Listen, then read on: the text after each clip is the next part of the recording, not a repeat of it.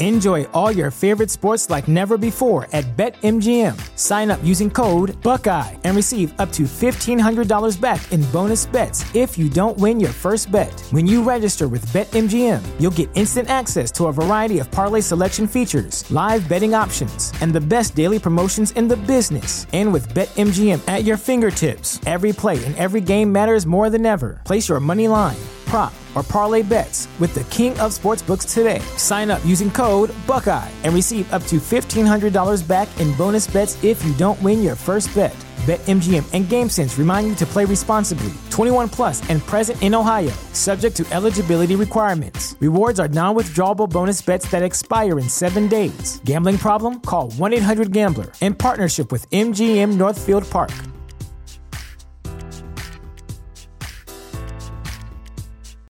This is the place where Black is the main character, where we dive into something new like the latest season of Them, The Scare, and the award-winning American Fiction. Or add to the experience by buying or renting the biopic of a legend, Bob Marley, One Love. And add on channels like Paramount Plus and Stars to bask in nostalgia with Beverly Hills Cop and BMF. Explore Prime Video's culture-rated collection and enjoy old school greats and new school hits. Restrictions apply. See Amazon.com/Amazon Prime for details.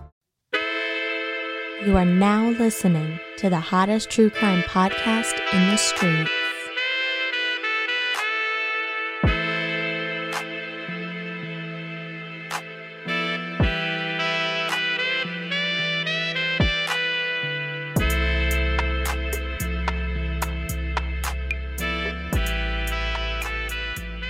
Hello and welcome to another episode of Affirmative Murder, the equal opportunity true crime comedy podcast. I am Alvin Williams, joined as always by my partner in true crime, Francel Evans. Oh yes, wait a minute, Mr. Postman. Yeah, man, I'm the mailman. Can't you tell, man? Gonna post it. What up, Fran? Yeah. How are you doing, my guy? Doing great, man. Can't complain. You know, what the old heads say. They say, can't complain because it ain't going. It won't change anything. It won't change anything. It won't change anything. What's complaining gonna do, man? You might as well, you know, just bear it, grit and bear it. Yeah, man. Something like that. Other than that, I'm good, man. What about you? I'm good. I was working on some Patreon content that I will reveal in due time. I'm very nervous and excited, and this might be the most vulnerable thing I've ever done, and I'm really excited about it. But the person that I did it with, I had a couple bottles of wine just to unwind. It's funny, wine to unwind. And so, yeah, man, this is gonna be a one-story episode. We're gonna do yours, and we're gonna call it. Hours. I mean, I'm talking about 4 hours of talking and recording that I did. I'm coming straight from to do this. Yeah. So I just had me a little concerned, man. I was like, yeah, it was one of those things where you're in the middle of like gyms. Like gyms were happening, and it's just like my phone was ringing. I was like, I'll call him after the gym. And then after the gyms were done, we ended up in another gyms and then other like vulnerable conversations. It just kept not being the right time. When my phone was ringing, I was like, hey, I know I said 7:30, whatever I said. I was like, I got you, bro, but like I can't. We're in a pocket right now. Yeah, we were in a pocket where I was, and I'm really excited to get to digging into what I was working on today to give to people. But yeah, man, I wasn't able to pull out a true crime story this week, so the burden is going to hang heavy on your shoulders. But if you're a person that listens to this podcast for additionally things besides the true crime stories, hey, man, Fran, did you watch the Oscars? No. Me either. But did you see the biggest event of the Oscars? Yeah, man. It was one of those things where it was like you go to sleep and it's like when you're sleeping, it's like you're in your own little coma. Yes. And you're like dead to the world. The best. And then shit is just happening. Like the world is still revolving while you're sleeping, right? But it doesn't affect you. Then you wake up and go, what happened? Yeah. It's like this. It's like unbelievable. Yeah. Now let me preface this with, I don't care, because there's gonna be people. Yeah. I don't have a take. I'm gonna try to cover all the takes, honestly, because I don't care. These are rich people. This was a little scuff up. I'm from Baltimore. I done seen people get slapped for less. I done seen people get slapped for more, but a lot of people haven't. and that was interesting to see, like the reaction. People like violence, physical violence. That wasn't my reaction. I would assume that wasn't your reaction. No. And I saw it in real time. I was on Twitter in real time. And I would like for you to, first off, I would like for you to take the reins to start, for one. And also, if you could touch on your thoughts on jokes. Okay. If you could. Yeah. As a man who's engaged, a father, is there a line? Touch on that. Go for it. All right. So what do you want me to start? Just, okay, you can use Will. So for people who don't know, live under, if you're Patrick Starr, Will Smith was at the Oscars. He was nominated for an Oscar. He went on to win that Oscar. Chris Rock was one of the hosts. He made a joke about Jada Pinkett Smith. I thought it was a very throwaway joke. For people who don't even know, G.I. Jane is a movie that came out in the 90s. Demi Moore played a soldier, a woman who went into the army. So she shaved her head to have like a jarhead haircut and went into the army. And Chris Rock basically said, hey, G.I. Jane 2. Yeah. Jada Pinkett Smith, can't wait to see it, to imply that she looks like she's in a jarhead in the military. Yeah. Will Smith stood up. There's some controversy about, was he laughing at first, and then Jada Pinkett looked at him to be like, I didn't find that funny, go take care of that. But at some point he stood up, went up to Chris Rock and smacked him in the face. Then he went and sat back down. He was not asked to leave. And then later on in the night, he won an Oscar for Best Supporting Actor or Best Male Performance or whatever. He won an Oscar. He won an award after smacking somebody in the face. So if you could pick up from there, where you stand, if there's a side you lean, don't pick a side definitively, but like if there's a side you lean more towards, and just your thoughts.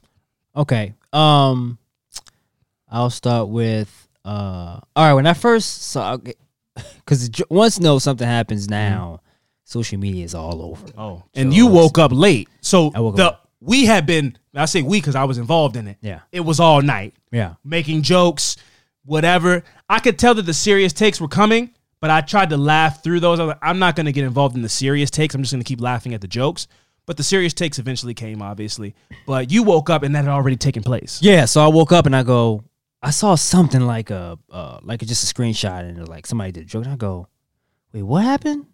And I thought it was I thought this was a skit or something, right? So I was like, a lot of people did in the moment too. Yeah, because all you saw was like him. You see just him like after he connected, like his hand is like down, like that forward motion after you hit somebody, and then I go, okay, let me go look this out. I looked it up, and I was like, oh shit, like he smacked a grown man on national television for sure.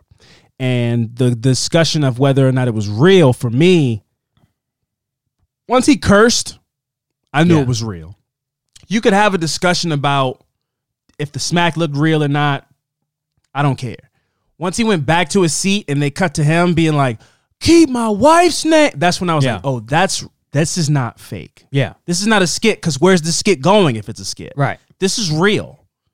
So, yeah, continue. Sorry. So, how I really feel? Go for it. I don't like Chris. I never liked Chris Rock. Wow, so that's why hates Chris. You don't like Chris Rock? You don't find him funny? He's not funny. He's not funny to me at all. I don't find his... He's provocative. I think he's very intelligent. He has some very intelligent jokes. I don't think he's funny, man. That's okay. Chris Rock and what's that movie called? I want to say what's the one is the rap group? What's that movie, man? CB4? CB4. That's CB4. That's the standard you're holding him to? CB4, I was a fan of Chris Rock. When he was like, let me get a one rib. Yeah. Let me get how much is the rib? But Chris Rock, I just don't. I never thought he was funny. I never liked it. I mean, I think the black people versus niggas bit is his biggest bit, and I think it's pretty brilliant. Are you familiar with it? No, I don't. Where it's like black people do this, but niggas do this. Oh, okay. And yeah, but that's like his biggest bit. It's an objectively funny bit. But Chris Rock isn't everybody's cup of tea. Right. So I was like, oh well, hey, it's Max, I don't care. But it's like me as because like, you didn't find him funny, you were like, whatever. I'm not a fan of him, so it's like I kind of don't care. So it's like if he gets smacked, I don't give a shit. I don't care. So it was like that part of me was like, whatever. Because I like Will Smith. It was like a... Yeah, of course. I was like... We all love Will Smith. I like Will Smith. He smacked the shit. So what? Yeah. Go Will Smith. But I'm like, you smacked the grown man on live television. That part of you. That's disrespectful. Coming from where you come from. That's a whole... That part was loud in you, though, and I know it was. Man.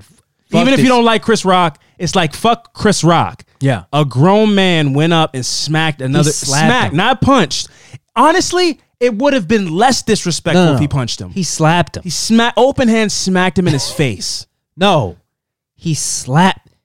I don't slap. Yeah, he slapped. Smack out. No, slap. It's so disrespectful, man. Yeah. For you to slap, whatever on national television. I don't care. He's rich. You know, Chris Rock is, fuck all this. Mm-hmm. We scrap it. For sure. I don't care. Not even a question. All this, they gonna have to go commercial. It's a squabble happening. That's period. It's not even a question. And it's like so innate in me.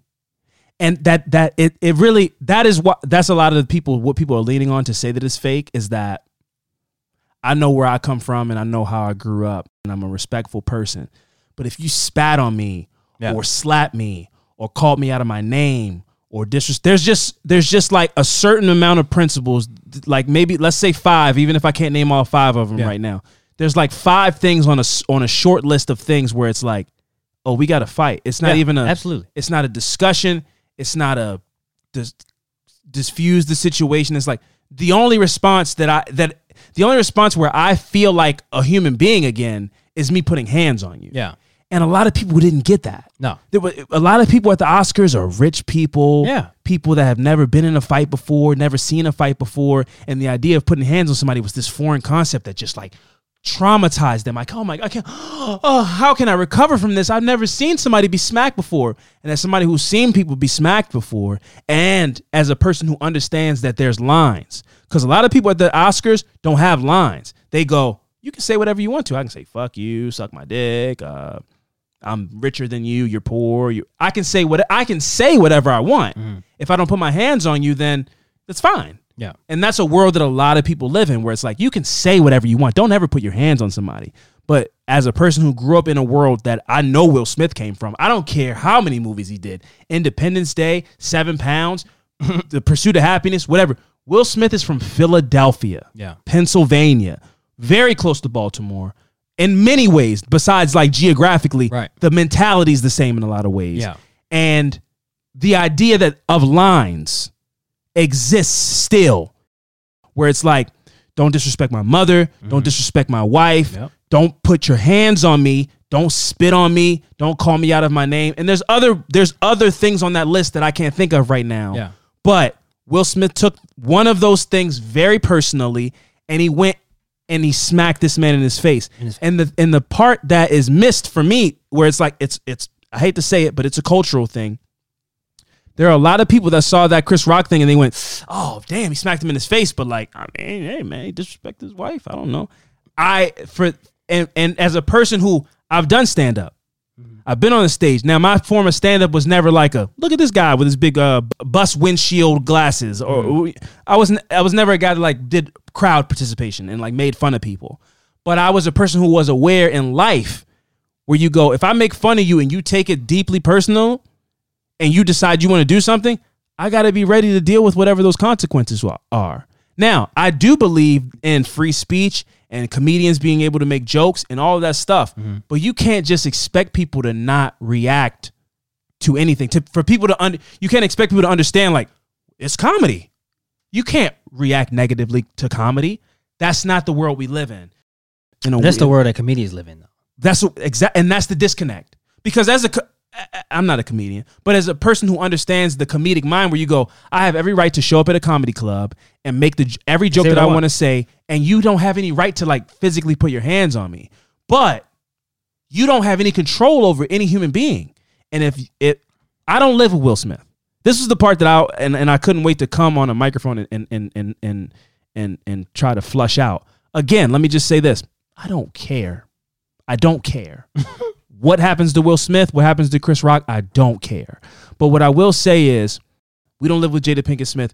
I have no ability to say alopecia is not a serious disease. There's a lot of discussion about that. Like, it's not cancer. She doesn't have leukemia. But like, I don't live with Will Smith. I'm not Will Smith at 12:30 in the morning with Jada Pinkett crying on his because that's his wife. Mm-hmm. So if she's feeling insecure about having alopecia, she's feeling insecure about seeing her hair falling out in the sink, who does she go and tell that to? Her husband. Mm-hmm. So when you sit and you're a person who's lived through that, and you're a person who the only thing you've heard for the last 30 years is yes. Will Smith hasn't heard a critical comment since The Fresh Prince of Bel-Air. He hasn't heard I didn't think that movie was that great. He hasn't heard anything like that. So he's only heard positive things. Mm-hmm. And you're coming off of the year that Will Smith has had, the 2 years that Will Smith has had. Will Smith is a joke. And I don't think that that's being talked about enough. When you talk about mental health, I put a tweet out that said, people only care about mental health when it's like cute. When it's violent, when it's in your face, when it's real fucking mental illness that's being talked about, people, they want to get rid of it. Oh, it's gross. Oh, he hit people. That's a part of mental illness, man.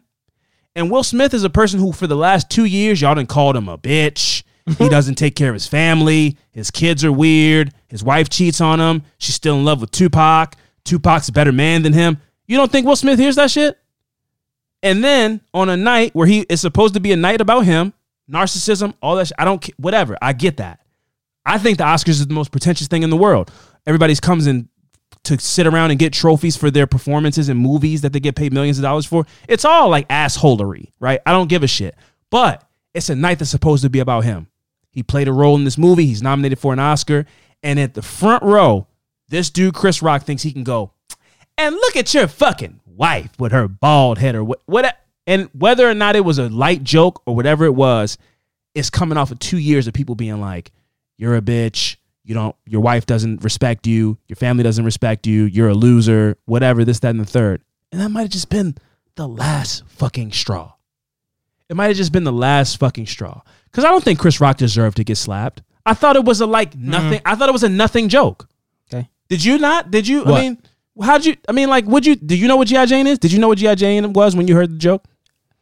I understood because that G.I. Joe. I get it. You understood it. I understood it. So I got the joke. I never seen the movie, but I was like, okay, I see where he's going. I get what he was. I get what he was saying. I get the joke.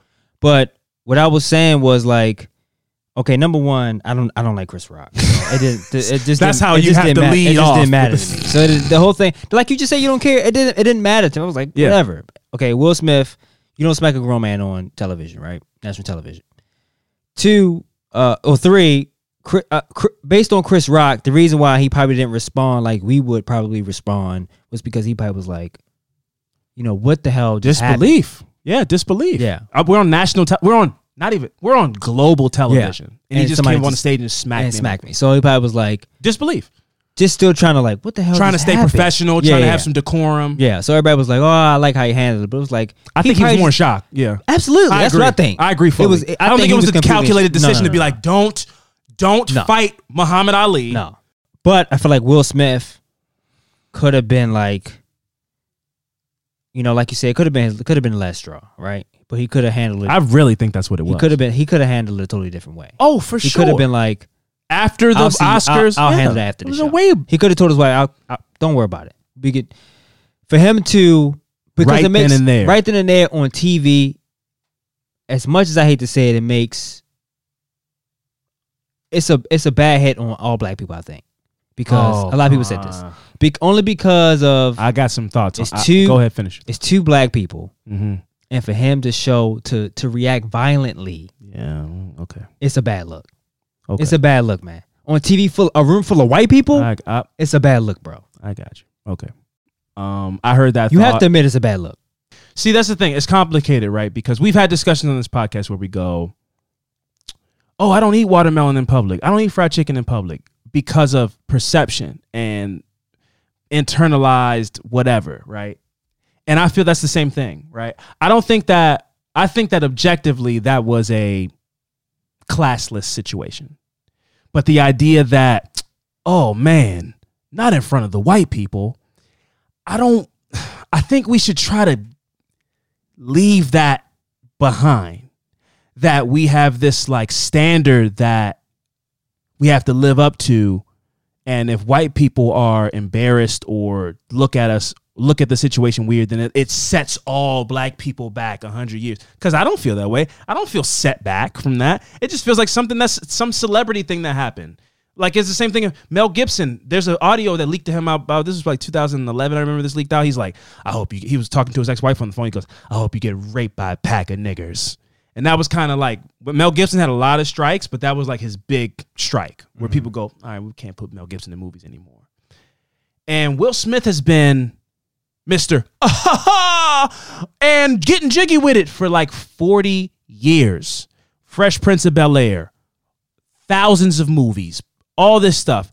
And one night, one moment that I feel like was a glimpse into the dark side of mental illness, and he's a monster and an animal and doesn't act human. A lot of the adjectives that I heard people attributing to Will Smith after that, I was like, this is kind of gross. Yeah, but one time is all it takes, though. But that's not right, though. It doesn't matter if it's right. You spend your whole life building a reputation and stuff, and you have one moment of weakness, and it ruined you. You're ruined? That doesn't matter, bro. But why doesn't it matter? Does it not matter because he's a black man? Yes. That's not right, though. It doesn't matter. That's not right. But it doesn't matter if that's not right. It doesn't matter if it's not right. We can both sit up here and say it's not right, but you recognize that that's not right, though. Even if you understand that's how it is, you know that's fucked up, right? Yeah, but it's Will Smith. But I'm saying it doesn't matter. We can sit up here and say it's not right. It doesn't matter if it's not right. It just doesn't matter. Yeah. None of that matters. You're right. Absolutely. You get that's fucked up, right? Absolutely. I'm black, of course. You spend your whole life, bro, doing everything right. What does Will Smith have as a smudge on his record? And maybe this is a cultural thing. Maybe I'm from Baltimore. I've seen people get smacked in their face. So maybe I take physical violence as differently than other people. Maybe that's what it is. And that possibly is what it is. We've come across this before. The Michelle Blair situation. We've come across situations where I go, maybe my upbringing has clouded my ability to properly be able to judge this. I don't think it's right that Chris Rock got smacked. No. But I don't think that like Will Smith should he be arrested? And I'm like, no, it was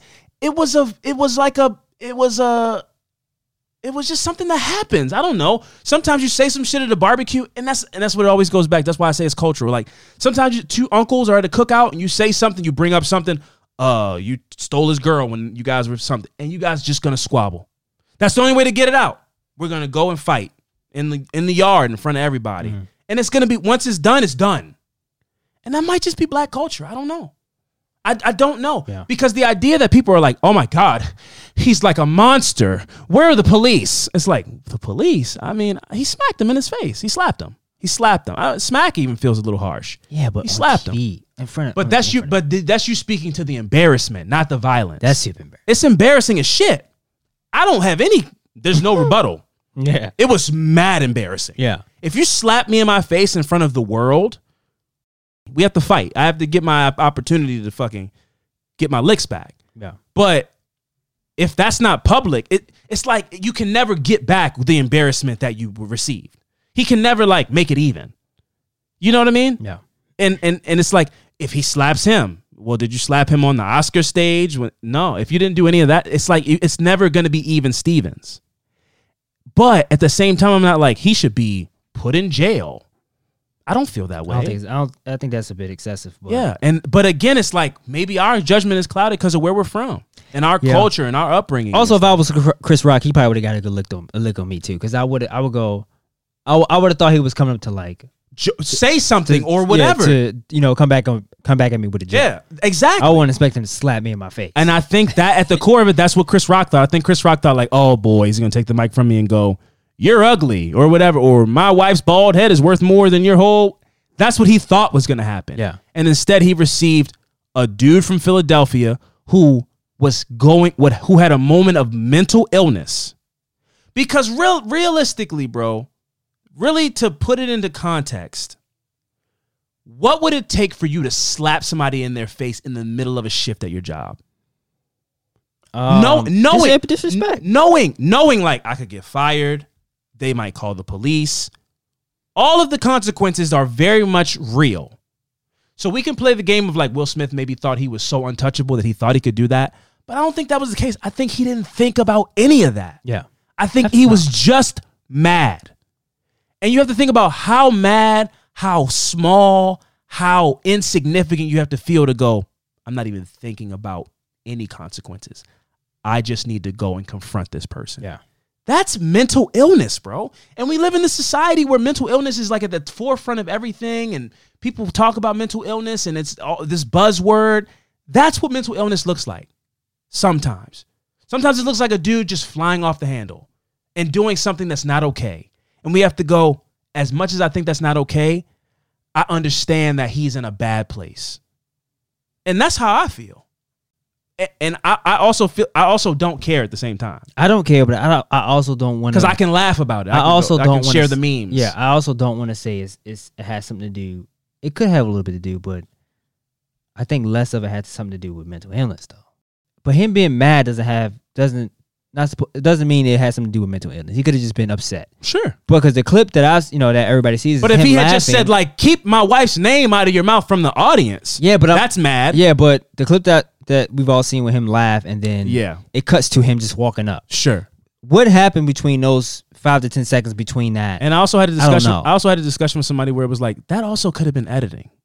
You know, the editing went out the window after he smacked. That's why the show cut off in the US. It like went to the audio cut off. They went to commercial. Oh, they did? So they, up to that point, that what you saw could have been a delay of 30 seconds from the previous joke.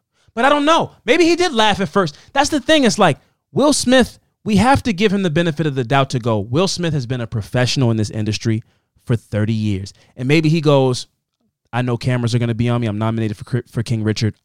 The cameras are going to cut to me when Chris Rock makes a joke about me and my wife. I'm going to fake laugh. We've all fake laughed before. But then he fake laughed, and when he looked at his wife, who he lives with, let's say, I don't know their situation, but let's say he lives with his wife, all the stuff I said, let's say he lives with his wife. He was there when she's giving him the alopecia. My hair, I don't feel like a woman. I don't feel sexy. He's there for that. When the woman that you love is like, I just don't feel attractive. I have had my self-esteem is at a low point. I know those conversations. I'm not in Will Smith's house, but let's say he decided to go, fake laugh, hardy heart, and he looked at his wife and he saw the frustration, the anger, the embarrassment. He experienced all of that, right? Mm-hmm. Like he felt that pain that she felt because he was there in those rooms on those nights where she was crying because her hair was falling out. Mm-hmm. And then it's like, oh, this isn't funny. Now I'm gonna go I gotta go approach him. Mm-hmm. I'm not in his mind, but I can relate to that. Point being, I think that this was a combination of mental stress and embarrassment and things that we might not even be able to comprehend. Yeah, but again, I also don't care. Again, I don't want to put too much on the mental health thing. Okay. Only because some people may take it the wrong way. And if they do, I get it. Because after the show was over, after the incident happened, he got his award.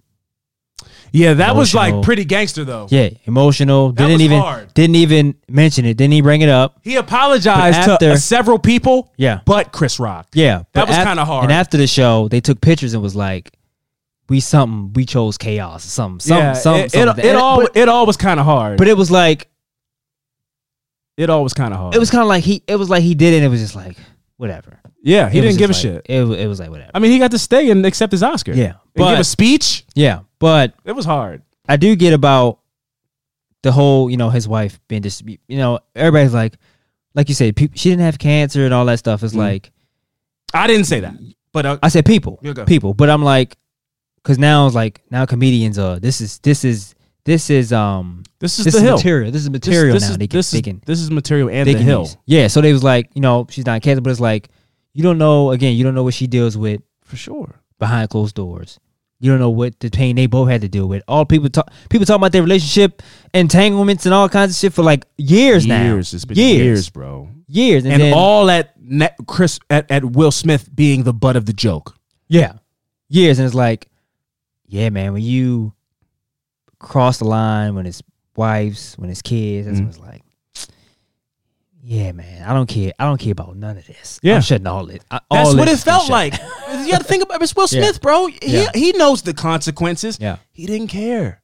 That's how much it made him like viscerally angry. But again, I don't like Chris Rock. So at the end of the day, it's like, whatever, I had to go to work the next day. I didn't. That's my whole thing. Where it's like he got slapped. So what? Whatever. I mean, I get people want to talk about it. Who gives a whatever? Hoot? I don't care. That's how I felt. Honestly, because what happens after he got slapped? He goes and getting he had a show for 30,000 people the next day. Go to his mansion or whatever. He literally had a show in an auditorium the next day. I don't care. People filming from the second balcony. Yeah. So it's like it's one of those kind of things where it's like when you say it set black people back, it's like, man, there's a ton of real shit going on. Yeah, but I get it though. That's that black people have to deal with. Two rich dudes who happen to be black. One of them getting smacked. It isn't that deep for me. It's just a violent action. But it's fucked up that it is that deep for a lot of white people. Yeah. That went, I look at Will Smith. Totally different. He's never the same. And that's the part that like one incident and it's done. Yeah. One incident and your whole reputation is thrown out the window. Everything. And that's a high bar. But it all How depends on. How many people are Will Smith? Again, I want to make it clear to people, like, I understand getting on a stage at a globally televised event and smacking somebody is absolutely crazy. Yeah. I get that. But, like, what other incidents can we point to where we're calling Will Smith an animal? I get it. It's like this was fucked up behavior. This was not okay. There should be consequences. People should have thoughts about it. But he's done? Yeah. But he's done? But what's going to happen, though? What's going to happen? We'll forget about it. I think so. We'll forget about it. That's why I'm not invested. There was a mass shooting today. Yeah. We'll forget about it. It's that's way more important shit than that. That's why I'm not invested in it. Companies will step away. There'll be stories coming right now. Yeah, there'll be stories coming out. Bad Boys 4 isn't coming out. But a year from now, it'll all go back into play. And that's why I'm like, until the year reunion comes around, that's when everybody's talking again. That's why I'm like, it set black people back. I don't like that mentality, especially not for this. Like, I just don't think we should hold our standard of anything up to like if white people are skeeved out or uncomfortable from something that happened, because there's a lot of things that are far less down the scale of like smacking somebody that might make a white person uncomfortable if they came to a family function and heard the aggressive yelling or whatever. However we choose to communicate with each other might set somebody from a different culture off and go, oh, I don't want that around me. Oh, I don't want to do this again. Like, and so we shouldn't go, oh, well, we can't do that. That's embarrassing. We don't want to embarrass ourselves like that in front of white people. And I've been victim to that. I understand like people are disgusted, whatever it is, but like if we live in a culture where we prioritize mental health and you don't understand that is clearly a dude going through some kind of mental anguish, that's crazy to not. That's contradictory. Yeah. He didn't run up there and kick chairs over and shit and like tackle him and then beat his face in. He went up there and smacked the shit out of him. Went and sat back down. The fact that he thought he could just sit back down. He didn't thought he's like, oh, what they gonna do? They're not gonna take me out of here. They wasn't gonna do all that. It was just he should have been removed. No, they wasn't gonna do all that. I knew that wasn't gonna happen. He wasn't gonna do that. Because at the end of the day, no matter, that's the other thing where when you say like it set black people back, it's like Will Smith is absolutely black. Don't get me wrong. And it was gonna be, and he was gonna win the award. So it was like they definitely can't. Like they knew that. How the show is gonna keep him going if he doesn't win his award? Yeah. So, and again, let me just get this thought out. Will Smith is absolutely black. His children are black. I love his children, even though they, whatever. They're an odd family. I love his kids. They're all black people, but they're all also incredibly wealthy. Incredibly wealthy. And I knew for a fact not a usher in that whole building was going to come up to Will Smith and go tap him on his shoulder and go, hey man, you got to go. That's fucking agents, was K, J, whatever the fuck, Men in Black? That's Men in Black. You're not asking him to leave anywhere. Nobody's coming up to him to say anything. He's going to sit down in his seat, and unless he's embarrassed enough to get up and leave, which says a lot that he wasn't, unless he's embarrassed enough. I didn't get smacked. I didn't get smacked. Why would I leave? Why would I leave? Embarrassed by That's what? An idiot up he there. Got smacked. Look at him. Look at his fucking face. Black face and it's red. Yeah. Stupid red. You got black smacked face. and you did. He had a terrible joke. And you still got to come up here and work. You got to still come out here and give people awards for stuff. Why would I leave? I'm nominated for an Oscar tonight. So, but I knew nobody was going to come up and go, hey, Will Smith, you guys got to leave. And that's why I go when you say, oh, black people set back. I don't consider Will Smith's consequences don't set black people back. He's worth $100 million. He's Will Smith. He can go anywhere in the world and get love up until it doesn't affect him, but it affects us. But don't you think that's crazy? Yes. That somebody would go, oh my God, Alvin just walked in the room. He might smack me in my face because I saw Will Smith smack somebody in the face. So any black person could smack somebody in the face. That's crazy. Yeah. And I saw based on people's reactions that's how the world works. But if you would have told me before it happened, like, yeah, man, if Will Smith did something, it would reflect on you. I would go, you're crazy. Bad Boys, Mike Lowry, nothing he does looks bad on me. And I was wrong. Yep. Because there are people like, oh my God, what do I tell my children? That this beast could just go up and smack a man in his face. Oh my God, he's an animal. Yeah. Like, what the fuck? A lot of fucking inflammatory language where I go, all right. And they hire bodyguards to sit front row now. Yeah, it's just crazy, man. I don't know. And again, he got slapped. So what? Fired him. But again, I just want to make, from the bottom of my heart, I just want to make this clear to people. I don't give a fuck. I don't care. Don't message me about you disagree about what I said. Honestly, I don't even really know what I've been saying. I know what I feel, but I don't like marry me to something that I said because I don't care, man. I don't really care. These are two super rich people. I don't care, and it was just interesting to talk about. Like, it was just an interesting thing that happened. It was funny to laugh at. I like when people went, I know who Will Smith didn't slap. All the people from West Philadelphia who he had to move to California for. He didn't smack any of them. Yeah. He didn't smack August Alsina. Oh, it was hilarious. And that's more what I was into. I don't give a shit about your think piece, what you think about toxic masculinity in this situation. I don't care, bro. It's fucking a bunch of rich people. Then a couple days later, the video comes out. It looks like Jada Pinkett Smith was like, yeah, make another joke. Like, she laughed after Will Smith came back and sat down in his chair. She did. Yeah, because people were like, I just hope people are really concerned about Jada. I mean, she must be embarrassed, to be a victim of that toxic joke again. Exactly. Yeah. That's how it looks anyway. So for people to be like, I know what it's like to be a victim of toxic masculinity like that, and you just got to sit there like, no, she loved that. You got it all wrong. I think Jada Pinkett was like, they took pictures afterwards, all as a family, like, yeah, they were loving it. They were like, that was the best thing that could have happened. Don't ever cross the Smiths. That was their energy. Yeah. Like, that's what happens when you cross the Smiths. Yeah. You get smacked in your face. That's what we do. Jaden Smith was like, that's what we do. Yeah. Don't play that shit.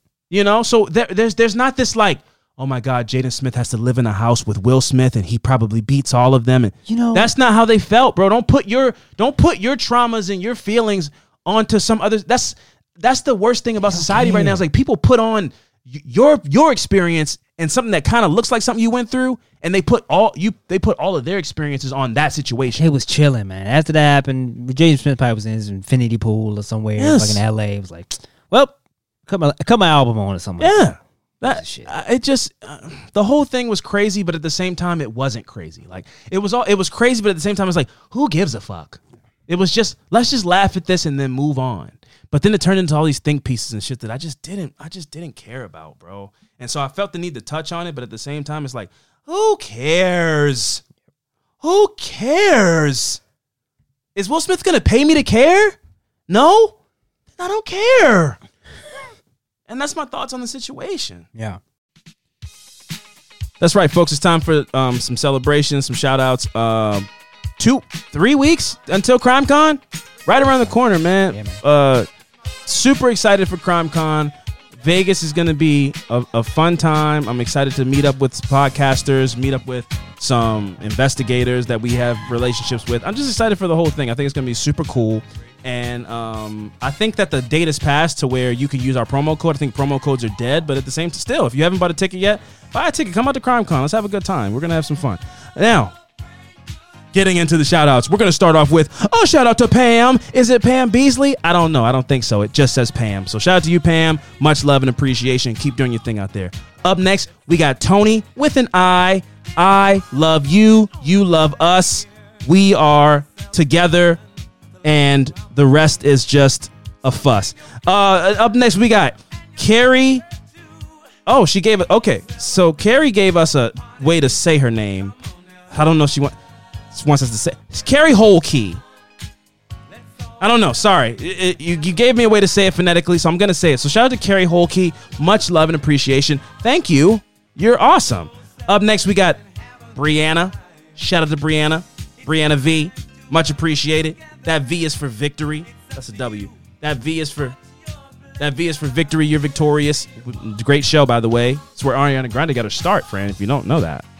Also, Leon on Disney? I mean, like Nickelodeon. Yeah. Also, Leon Thomas III, great songwriter, also was from Victorious. Great people on that show. Just really all around talented. Up next, we got Sarah P. She's also pushing P, friend. Just to know, that thing that's still in effect. We're always pushing P over here. And lastly, we got Shauna. No anything, just Shauna. Much love and appreciation. Shout out to you. Keep rocking in the free world and do. What? Nardwar. You never seen Nardwar videos? No. I love Nardwar. He's great. Anyway, what we're going to do is we're going to take a quick break. And when we come back, we're going to get into some fucked up shit. So stick around.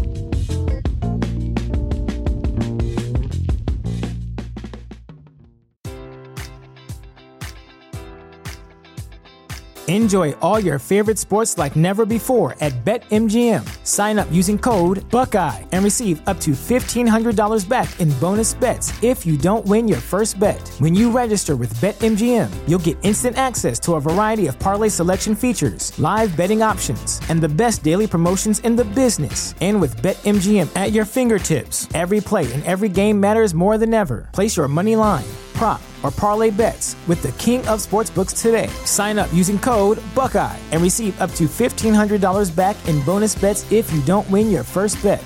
BetMGM and GameSense remind you to play responsibly. 21 plus and present in Ohio, subject to eligibility requirements. Rewards are non-withdrawable bonus bets that expire in 7 days. Gambling problem? Call 1-800-GAMBLER in partnership with MGM Northfield Park.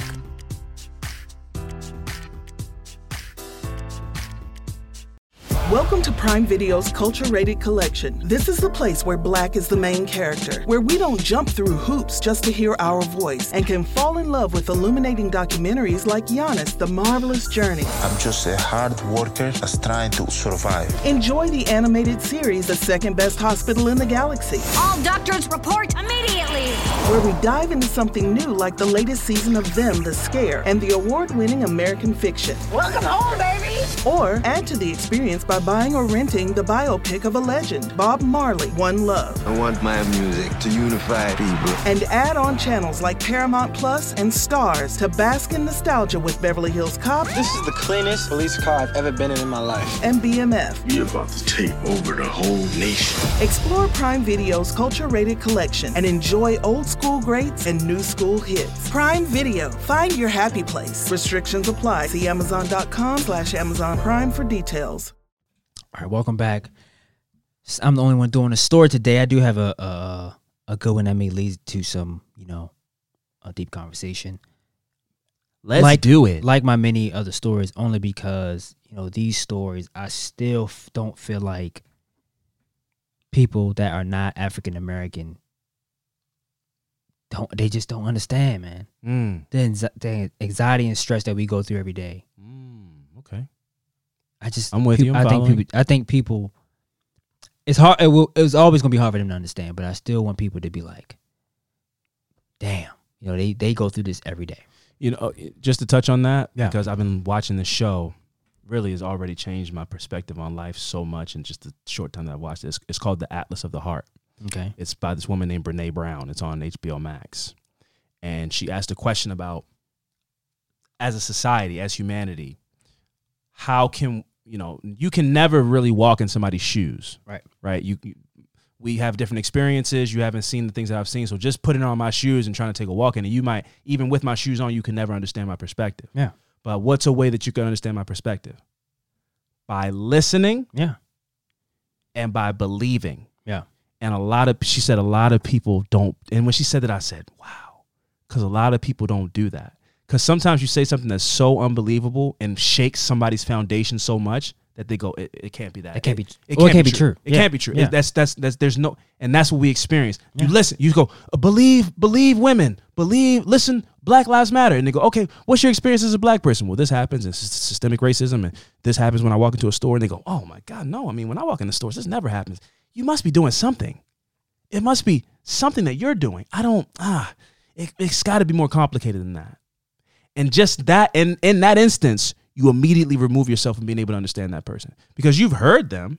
You've listened to what they said. But if you don't believe their experience, then you could never fully empathize or begin to start the process of healing or any of that type of stuff. Yeah. So you need to be able to not only listen, but believe without stipulations or whatever type of rules you want to put in place where it's like, I mean, I'll believe up to this point. But once it starts getting too crazy where I've never experienced it, I just can't believe it. And then thus it didn't happen. Yeah.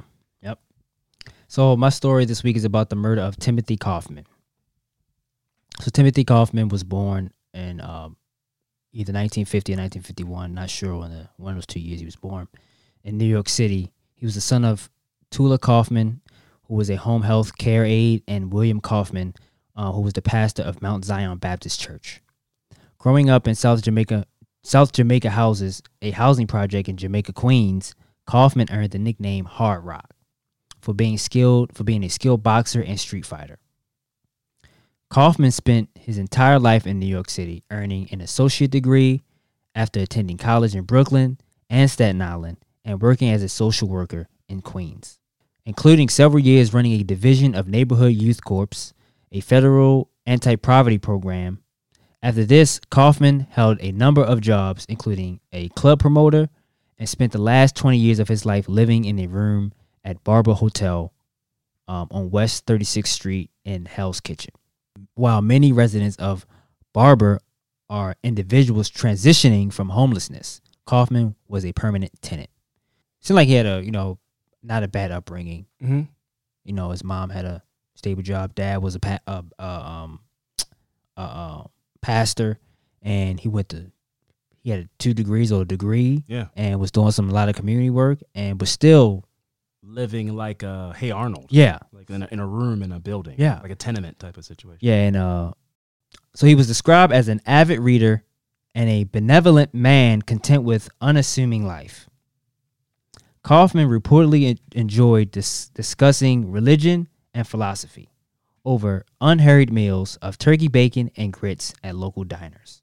He used cash earned as a can and bottle recycler to help pay for his room and simple indulgences, like trips to Washington, D.C., where he enjoyed attending congressional hearings.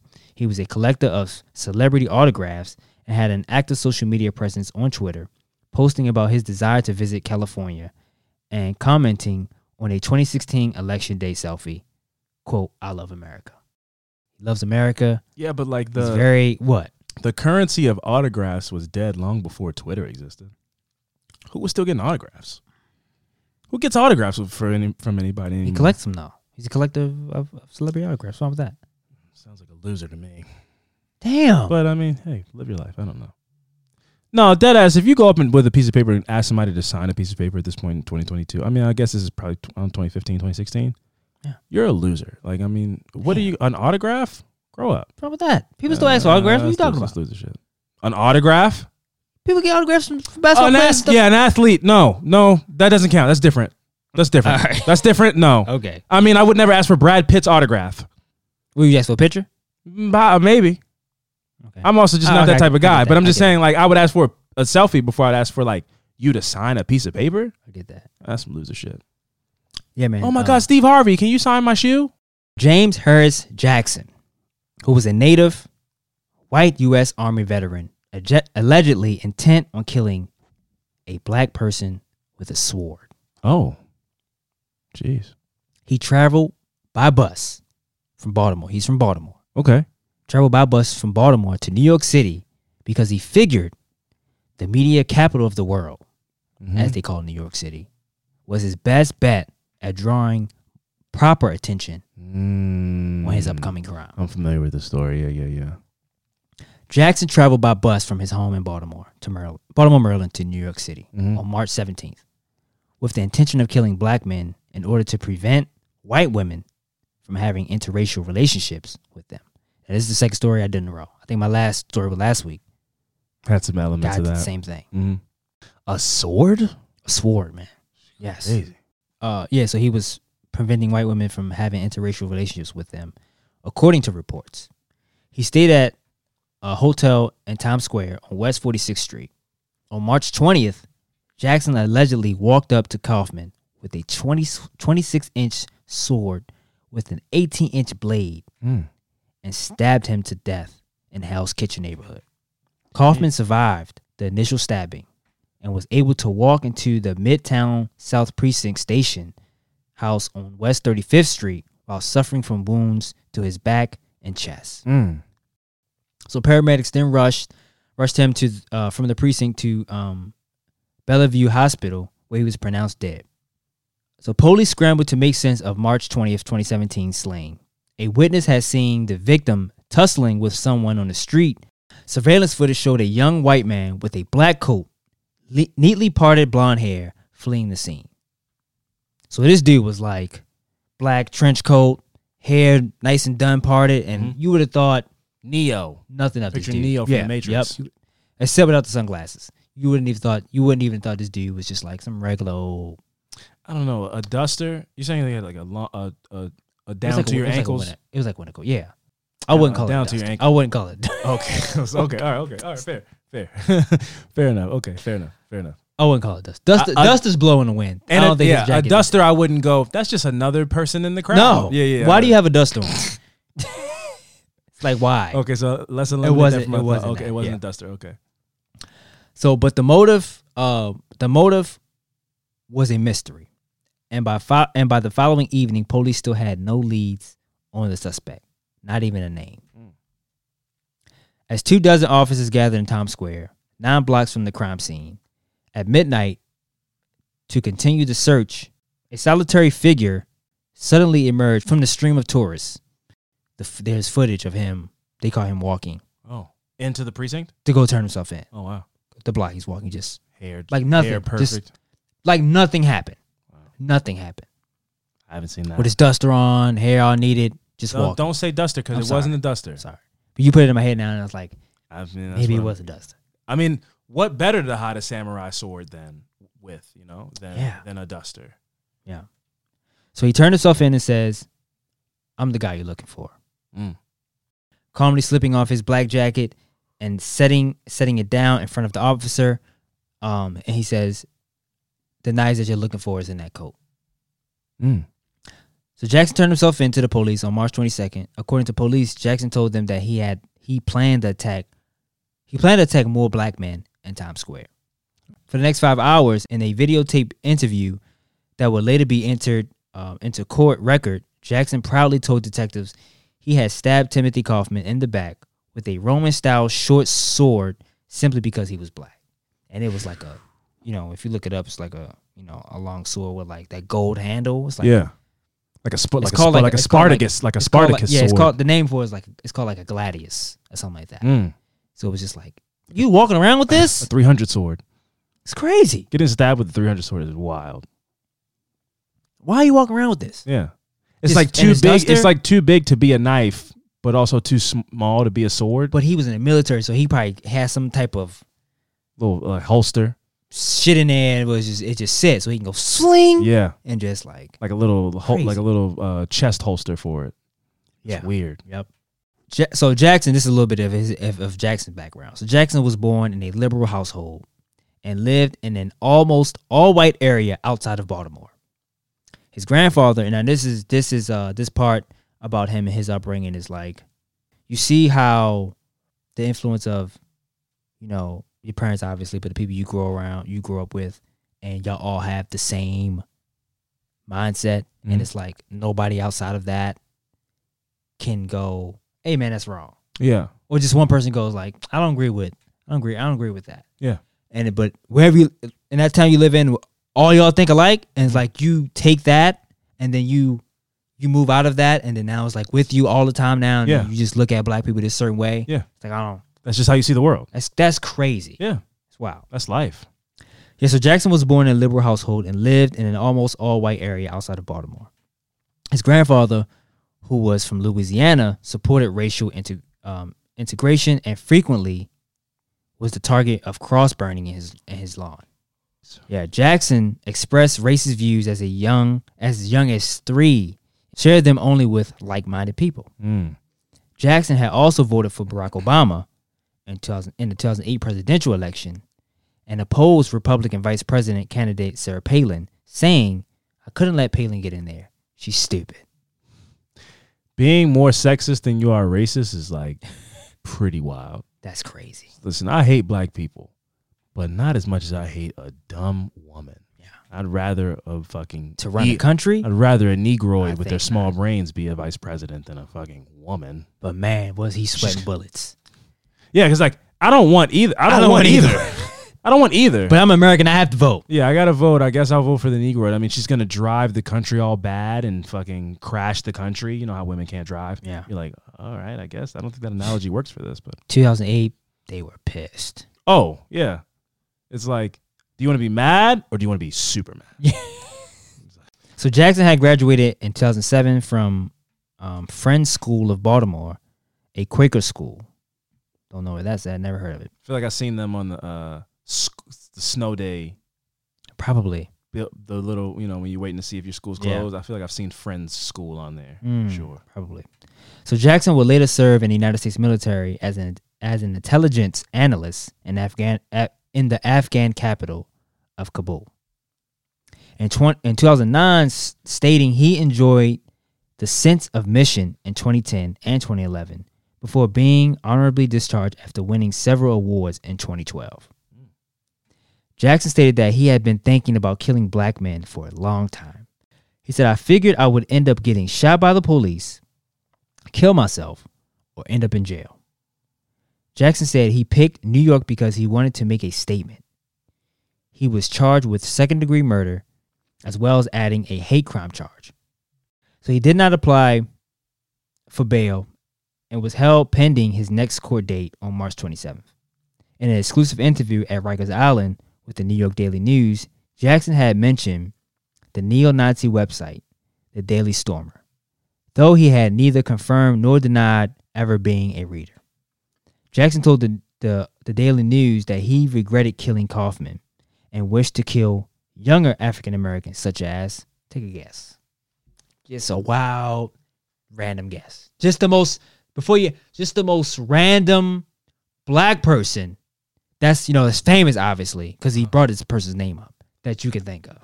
That you wouldn't think a white person would know to be a target, to be like, that's who I really wanted to go after. I mean, just the 3 most random. 3? Let me name 3? 3, yep. Lil Romeo, Reggie Bush, and T.I. No. T.I. was close. That's the closest of all the names. It's Gucci Man. No. Okay. So Young Jeezy. No, but you're super close. Oh, let me go. Then let me go. Then, is it Atlanta? Is that how I'm close, or is it just rapper? No, Ludacris. No, it's definitely Atlanta. Okay. Is he from Atlanta? Ooh, I think so. CeeLo. No, he wished to kill a younger African American, such as Young Thug. Oh, I was in a different generation. I was in a different generation. Yeah. What year is this? Yeah. Young Thug. Young Thug. He had to have a big song for this guy to know who he is. What was this like? Danny fucking Glover. him and fucking Rich Homie Quan or something? No, this had to be Danny Glover. Cool, boogin' lover. Yeah, but like Danny Glover. Yeah, so he said he wished to kill younger African Americans, Young Thug, and other successful older black men with blondes. Oh, like OJ. Yeah. Oh, he wouldn't have. Wouldn't have tried OJ? He would have tried OJ. Listen, you can say whatever you want about OJ Simpson. I guarantee he keeps a pistol on him at all times. I guarantee you OJ Simpson is always strapped. He wouldn't have tried OJ. Like, I hate black people, but that's not one I'm willing to. I don't know if I want to squeeze that juice. I don't know if I want to try that juice. That's not what that's not a risk I'm willing to take. I don't know if I want to try that juice out. So Jackson also expressed white nationalist views such as belief in the white genocide conspiracy theory and the white race being eroded. Now, I've seen this in multiple stories. Some stories that I haven't done, I've seen this come up. What about when I read those things? I feel like they going like in 50 years, 100 years or whatever. Mm-hmm. Less than that. They're gonna wipe us out. It's going to be less of us than what we are now. It's not a. Is it some type of truth to that? No, there's absolutely truth to it. I mean, like the world is becoming a melting pot. It's becoming more or less homogenous. So you got Asian people marrying white people, black people marrying Hispanic people. Yeah. So they have this figure. I do. Everybody. I feel like in like 50 years, everybody's just light skinned. Yeah, they have a projection. There's a projection of what the average person will look like in the next 50 years, and it's like, looks like a friend of mine. Honestly, a friend of mine who is biracial. She has like blonde curly hair, hazel eyes, and like brown, type of skin, and everybody's gonna just be kind of like a blend, but with dominantly type of melanated features. So like melanin will be a lot more prevalent in the next 50 years is the projection. And that causes for people who are like, well, I'm a purebred white person. It causes fear. Yeah. And it feels malicious, like they're being wiped out. Yeah. Hence the word genocide. But really it's just like people be choosing, man. Some people like a little complexion. Some people like this. Some people like that. And, so people blend. And it's nothing personal to anybody. I don't think it's like a personal attack on anybody. But yeah, the world will be a lot less homogenous in the next 50 years based on projections. Like National Geographic put out a mocked up picture of a person that they think people will look like in like 2055. Really? And it looks like I don't know, a biracial person. Yeah, it's crazy. So but that fear is real, and the idea if you go, well, if I'm a pure-blooded white person, that's like the best thing to be, and we won't exist in 50 years. Well, why is it black people though? Why is it like we need to get them out of here? But it's like, because it's like, if you look at, because I did this the other day when I was just like looking at National Geographic, whatever. It's like the population numbers of Hispanics are going up super. It's going up super quick. It's like they're almost they don't like them either. But I feel like it's not, maybe because I'm not Hispanic, but I feel like there's more attention to them hating black people than it is them hating Hispanic people. That could be part of it though. It's like because you only know the hate that you live in. True. Because the numbers are like Hispanics are almost outnumbering us. Sure. We're about 14. They're probably around 14, 16. Yeah. And it's like, and growing. Yeah. I just don't. I don't know. It's just. But at the same time, it all goes back to stereotypes and racism and the black man stealing the white woman, and it all goes back to like tropes. There's no tropes about Hispanic men stealing the white woman and whatever the fuck. You know what I mean? Like it all goes back to racism. Yeah. And back to slavery, and the Negroes are coming in the middle of the night and sexually assaulting our women. And it all goes back to that. It all goes back to the same, like, black dudes are trying to steal our women. And then if they do that, we won't exist in 50 years. It all goes back to that. And there's no, at least as of now, there's none of that animosity towards Hispanic men. Okay. But maybe it's building. I don't know. Yeah. These dudes are suave. You ever seen Antonio Banderas? Nope. He's been around for a long time. What? Who's that? Antonio Banderas. Who's that? Like the sexiest man alive in 1997. What does he do? Is it model or something? What does he do? He was in Spy Kids. I don't even know how to tell you who Antonio Banderas. I don't even know how to tell you who he is. What is the most popular thing he did? Oh my God, man! I don't even. Desperado. I don't know. You just That's know the most popular. You just know who Antonio Banderas is, or you don't. I don't know who he is. Have you ever seen Spy Kids? Yeah, I've seen Spy Kids. Yeah, he was the dad in Spy Kids. When last time you seen Spy Kids? Gorgeous man. It's been about 15 years. And I've seen it longer than that. So I definitely don't. My point is, there's some Hispanic dudes. Oscar Isaac, I think he's Hispanic. I don't know. They're white Hispanic dudes are having a resurgence where women in general, not just white women in general, are like, oh my God, I love Hispanic dudes. So I don't know. Bad Bunny does pretty well. Okay. Yeah. Just saying. Yeah. I don't know. So he was saying that the white race is being eroded and no one cares about you. The Chinese don't care about you. The blacks don't care about you. So Jackson's YouTube channel contained alt-right, neo-Nazi, Holocaust denial, MGTOW, pro-Trump, and white nationalist content. some of the videos shared where it is time for whites to start voicing displeasure with black on white crimes. And blacks know that blacks are violent, so why does the white media pretend they are not? So the courtroom and police interview videos were released later. Jackson stated that his killing was an amateurish, sloppish type of version of what he really of his terrorist attack, what he really wanted to do. Oh, it was just like his warm up. Yeah, like, I just need to. Just gotta get something. Warmed up a little bit, and then I can get it's game time. Yeah. So Jackson described interracial couples as an insurmountable problem. I mean, that's the main problem for him. Is like him. I don't like it. I don't like my white women dating these Negroes. Well, again, you have to really think of it in the context of like it's less about the woman per se and the next generation. Okay. Because that's their fear is like we will be eradicated, and if people because are pairing off with opposite races, then their creations will be not white. For a pure-blooded racist person, there is no biracial. Like you're half white and you're half black. It's like if there's any black in you, you're black. Yeah. And that's not a white person. So yeah. There was a there's a country singer. Man, I can't remember his name. He's a mixed kid, and the reason why I know him is because he was in the celebrity basketball game. I know who you're talking about. And I can't remember his name either. I know exactly who you're talking about. I looked him up. Blake? Something like that. Blaze? I got you. Okay. But I looked him up, and because whenever I see like not white people saying country, I go, Kane Brown. Yep. I want to know like what made them get in the country singing. So I looked his story up, and he was like I read his article where it was just like he grew up, his mom is white, his dad is black, and he grew up like, I thought I was white. And then until something happened. And I realized I wasn't white. Right. Until something happened where I was just like, what?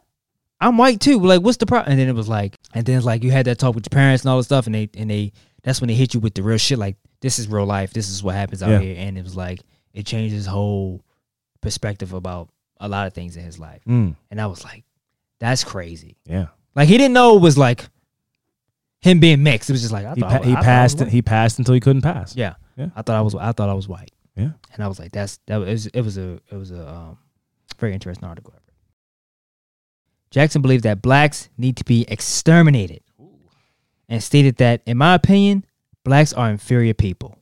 I think we should just preserve the best people, which is the white people, and get rid of all the dead weight, which is everybody else, mainly black people. All right. He also said that his killing of Kaufman was, quote, practice for other attacks on interracial couples, and mentioned that he had stalked between 10 to 15 individuals or groups, almost carrying out 2 attacks with the same knife, but hesitated, though he planned on killing several blacks with white women. So Jackson did not feel remorse for his actions, stating, no, he was a homeless black guy, and said it was weird. All right. I didn't feel great, and I didn't feel horrible either. I thought the stabbing would send me into a bloody rage fury. Jackson also stated that the killing was intended to start a race war in a manifesto written by him. It's like all these guys think that's going to be the end result. I hear so many stories that are like, yeah, then I'm going to kill a bunch of black people, and then it's going to start this giant race war. Yeah.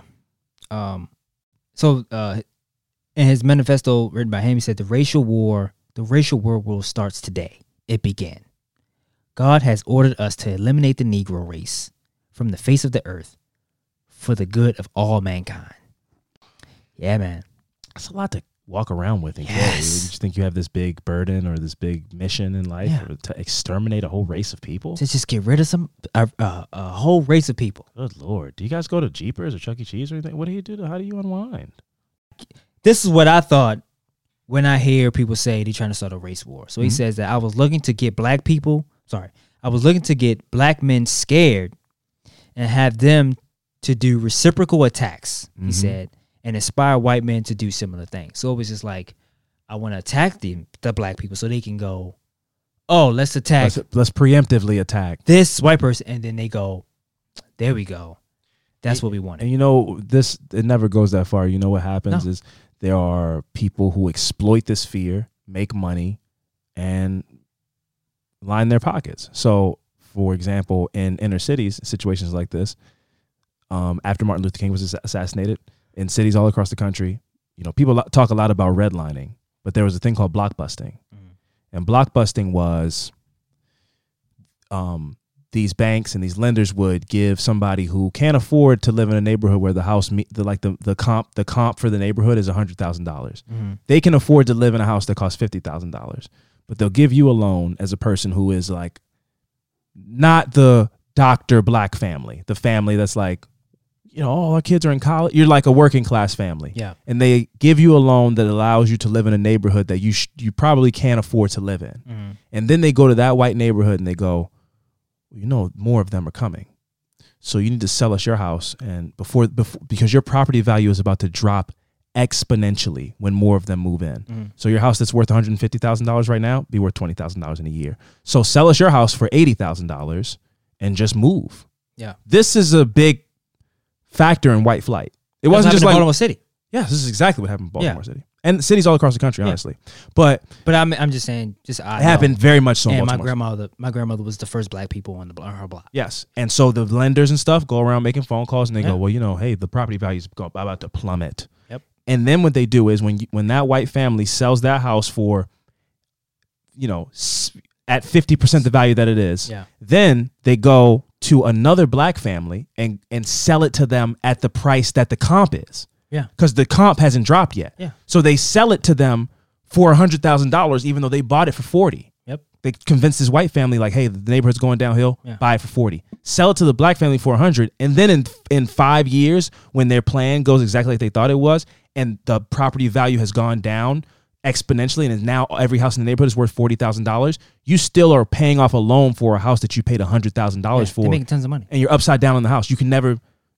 Now you have to live there because you can never sell the house because you have a loan on it for $100,000 for a house that's worth $40,000. And all of that came from racism, speculation, fear, and a bunch of shit like this. So it never turns to a race war. It just turns to some shit that makes like 1% of the country rich off of your fear. All of the things that you fear just makes somebody rich. It doesn't like lead to nationwide violence. It might lead to some pockets, some situations of violence, but it mostly leads to people lining their pockets based on your fear.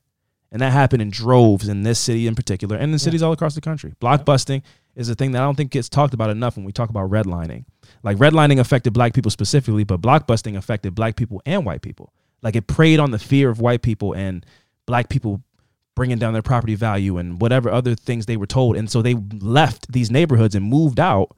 And then those same houses were sold to black people at 80%, 100% above what they were worth. And then they're stuck in those neighborhoods because it's like, who am I going to sell this house to? Yeah. The property value just plummeted by 200%. So I'm upside down in this house as soon as I buy it. Yep. Yeah.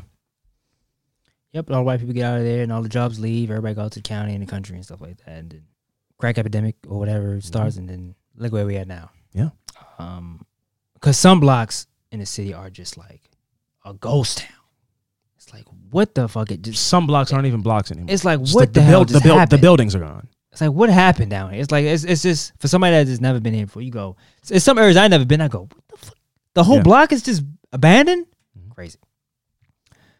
So he said this political terrorist attack is a formal declaration of a global total war on the Negro race. So on March 27th of 2017, Jackson was charged with 1 count of each of the murder in the first and second degree as an act of terrorism, second degree murder as a hate crime, and 3 counts of criminal possession of a weapon in the New York State Supreme Court. After initially planning on going to trial, Jackson pleaded guilty to the murder in January of 2019 and was sentenced to life without parole the following month. He is now serving his sentence at Clinton Correctional Facility, where you can look him up. Get right on that. Yeah, write him a letter. I'll do that for that information just for you. We could do back-to-back holding samurai swords pictures. You do that. Might stab you in the back, though. So metaphorically and literally. Yeah. So that was my story of Timothy Kaufman, the death of Timothy Kaufman. So rest in peace. Rest in peace, Timothy Kaufman. Just was the wrong place, wrong time, and his skin. He just happened to be black. Yeah. Yep. Yeah, man. A lot of hate in this world. Yeah. So again, my point of this story was like the stuff that if it's not just, I could just say I deal with personally, just being out, and then sometimes you go. It's like being out and like making sure my guard is not all the way down, because it's just hard for you to like to think about this. Like you said, if people don't listen, it's like somebody just go out and go, "Hey, you think about shit like that?" It's like, yes, yeah.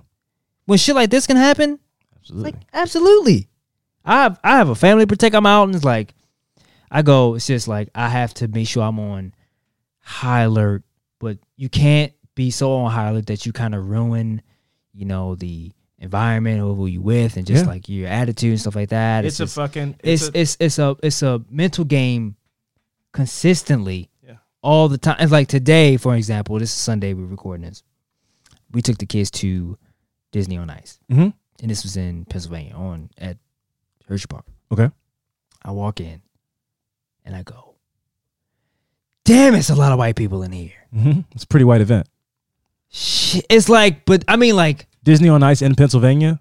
I'm looking around like it's maybe I can count on my hands and toes how many black people are in there, and I go, damn, it's just a lot. It's like I don't have a problem with it, but it's just like where are the black? Where like maybe this is not a event for black people or something. I was like I don't know, but it's like, damn, it's like it makes you when I see black people, I go, I feel a little. Yeah. I get you. I feel comfortable a little bit. This is a conversation I had. I was talking about this with my mom recently because you watch there's a lot of TikToks where you see there's a lot of discussions about white gay men being performative and pretending to be black women as a personality trait. Like they just steal black women's mannerisms to feel like they're entertaining. Like they just pretend to be black women. And I had a discussion with my mom about code switching and how. There's a lot of mental health advocates and stuff out there, but there's no better quote that I've heard. It's from Donald Glover, where he goes, "To be black in America you kind of have to be schizophrenic, like you have to be 3 or 4 different type of people. Yeah, at any given moment, you have to be able to like dip into this, switch into that, switch into this, and white people do it too, but there are infinitely more spaces." For white people to feel comfort, like this Disney on Ice, this is a great example. Or, PWIs, predominantly white institutions. Like most colleges are predominantly white. Yeah. So they don't have to feel that feeling of when you walk into a room and you're the only person that looks like you in a room. And then you got to try to let me try to talk like, hello there, how you know what I mean? Like, so white people code switch too, but because they have to do it less often, it feels so... It feels forced. It feels forced and like blackface and racist because they're like, yes. Yo, what up, man? Because they don't. Black people have had to code switch as an identity for years and years and years. They call it the bill collector voice. Yeah, all these things, especially on the phone, because you have to. You don't want people to, because people are going to do it anyway. You can have laws all you want for discrimination and stuff like that, Absolutely. but you have to do that. To have a chance to whatever you're trying to get or achieve, you have to do that to even have a chance, and to also sound as educated as possible to people on the phone. If they can't see you, they can't physically see you. It's like I have to sound smart, I have to pronounce my words properly, and I have to put on my white person voice, only to get in the room, to have a chance. Just to have a chance. And it's like,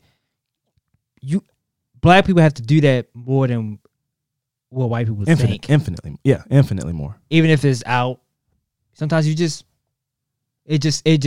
turns on and you go, and you don't even know. You don't even know you're doing it. And that's why that thing we said earlier, which a lot of people think, and I understand because I've thought it too, with the thing about it's set black people, that mentality is why we do that.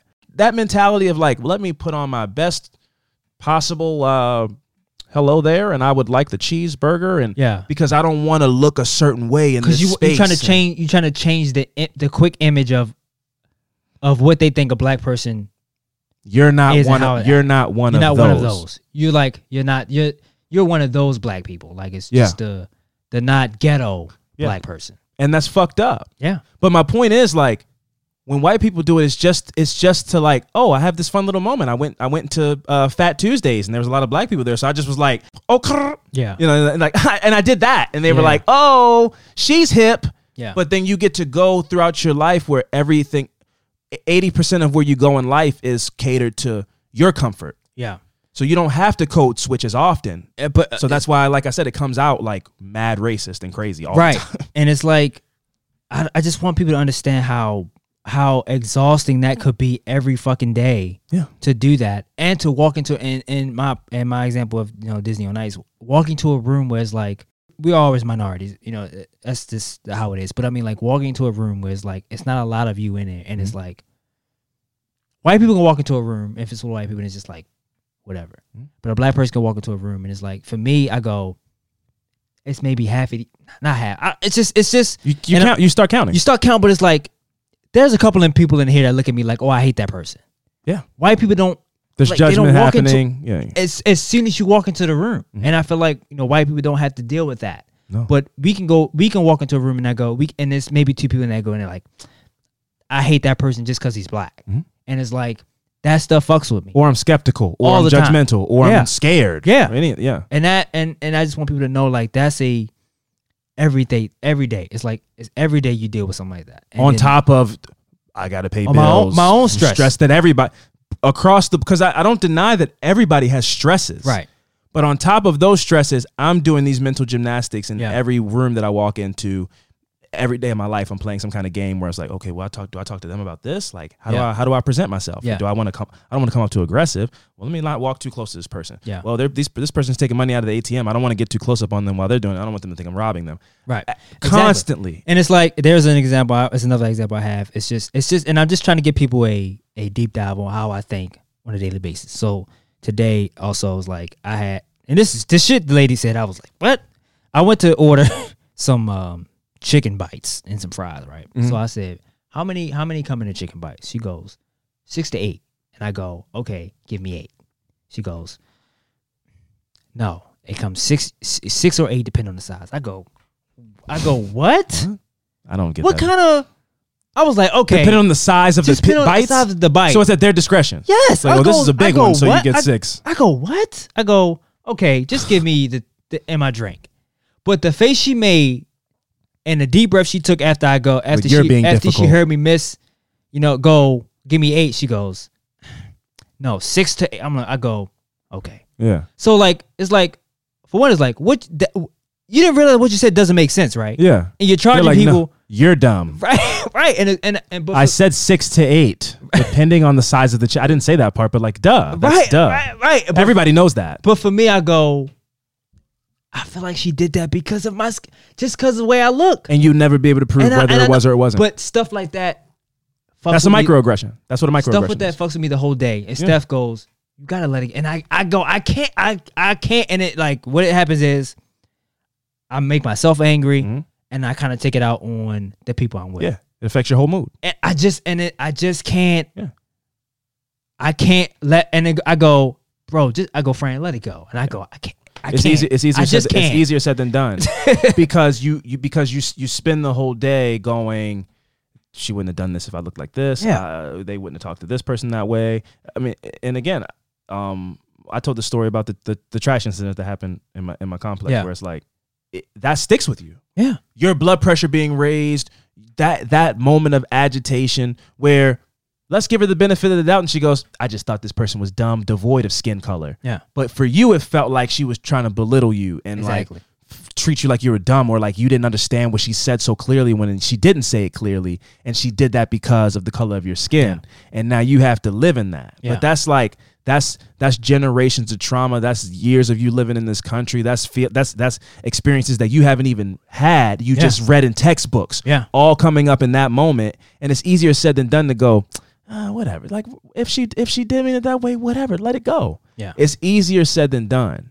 Now, for me, it's like, I've had situations where, and again, it all comes back to Will Smith, where you go, I've had situations in my life where I wanted to smack somebody in their face. because somebody just tried me in a way where it really makes you like, you put your hands on your hips and you turn your head to the side and you go, really? Yeah. You know, where you go, I'm at a wedding and people keep calling me Kanye West. You know what I mean? But saying it like real quick, like, hey, Kanye, you want to have a shot? Do a shot with us. Yeah. And you go, now, if I smack this person at this wedding that I was invited to by a friend and I don't even know the groom, I'm wrong. I'm the crazy black dude that smacked somebody at this wedding. So let me not do that. That's outraged and violent. Yes. Yeah. But if I say nothing, then they're going to keep calling me Kanye. Yep. You know? And that's a real experience that I've had. Yeah. And several experiences like that where it's just, it makes you turn your head and you go, fucking really, man? Yeah. Like I'm at this party, I'm trying to have a good time. I'm a chill dude. Like I'm not trying anybody. I'm not causing any problems. Why are you trying to single me out or do a thing where you're trying to look cool to your friend? Go, look, I called him Kid Cudi and he didn't say anything. Look, I'm gonna do it again. Hey Cudi. Hey Cudi, you want a beer? And why are you choosing for me to be the guy that you want to try this on? Because in any situation, I know that if and now I've seen it. Yeah. From the highest level, Will Smith. And that wasn't a racially motivated thing, but I'm just saying, in any situation that I'm in, if I smack you in your fucking face, I'm wrong. Yeah. There is no justification for it. And it goes to that, oh, he's an animal. Oh, don't invite him here anymore. Yeah. It goes to the most extremes. Yeah. So I'm so cognizant of that I'm like, well, let me just be cool, eat it. I got you know, and I choose to eat those things as opposed to proving them all right. Yeah. Because they all think that anyway. Yeah. You know, and these are all the things that I'm walking around with as a chip on my shoulder in life, where I go like, I don't want to be what they already think I'm this. So let me not give them the benefit of showing them, as much as it would satisfy me. Yeah. To just fucking like open your hip palm up and just wow. Yeah. Smack somebody across the face. I'm wrong. But that's what's being black in America is like. It's like you're always tense and you always are like, was that a slight against me? Did they just like disrespect me racially? And you're always like, was it not? And a lot more times than not, we eat it. Yeah. So when you see somebody react, just know that was like time 100. Yeah. That was time 100 where it was like, I let this go. I didn't say anything when this happened. Yeah. This thing happened earlier in the day. I said nothing. And I just can't do it anymore. And that's how it comes back to Will Smith in that way for me. It wasn't racially motivated, but I just feel like I've seen that before because I've wanted to do that so many times in my life. What Will Smith did, and I didn't. Yeah. You know, and a lot of people will say, well, he shouldn't have either. But it's like, yeah, I agree. Yeah. But I kind of felt it. I kind of felt like when you get that, like, you know what? Fuck this. Mm-hmm. I've felt the urge to have that feeling before, and I've contained it. Yeah. And Will Smith didn't. Yeah. So just based on, you know, how we both handle those things and just come back around to my stories, like this story, a lot of people don't read stories like this, but we do. And we go, okay, this is a real thing. We can just have a target on our back at any time. Mm-hmm. And it's like, you have to be aware of that. Even if, you know, you're out having a good time, it's like, still, you still have to be aware of that. And it's like, so that's just things that like you go through every day, and it's like, it can be tough, and it goes like, you read stories, and then it's like, people just say it, and it's like, God, it's like, damn, it's just a lot. And I just want people to listen and to understand, like you said earlier, to the stuff that, you know, a lot of black people have to deal with every day. Yeah. Every day. Listen and believe. Believe, that's what it was. In the words of Brene Brown. Yeah. Loved the Atlas of the Heart. I'll get into it when we give recommendations. Yeah. But again, just one last time, just to drive the point home, it's like the best thing it's analogous to, in my opinion, is when you watch a movie and people walk into a room and maybe the person is like a fugitive or something and the record scratches. Mm-hmm. I feel that feeling so much more, and that's not to say that white people don't feel this feeling, but it's way less often because there are so many more spaces curated to the comfort of white people than to the comfort of black people. I walk into so many more spaces where the record doesn't literally stop or scratch, but I feel the like, Yeah. Man, black people don't come in here. Yeah. But okay, but we're going to keep our eye on you. You know, that whole, it's visceral, bro. It's thick. You can feel it in the air when you walk into somewhere and you go, not a lot of black people come here. Yeah. And I can feel that people are uncomfortable or like skeptical or think I'm going to do something or have these thoughts of what a black person is in their mind. And they go, oh boy, is he going to fucking gangbang in here? Or is he going to fucking just do a drive-by? Like, I can see the wheels turn. I can feel the wheels turning of like prejudice and what they think I am happening. I don't know. That's the best way I can put it, where you go, I can understand when you say, yeah, so that's why I'm walking around in the world all the time. Anywhere I go, I'm like, this person, somebody could just fucking snap and fucking want to kill me. It's like you just have to walk in and like observe. Like you have to like every just look, make sure like you just have to, because you can if you're the only black person to walk into a spot, like you say, all eyes are on you as soon as you walk in. Mm-hmm.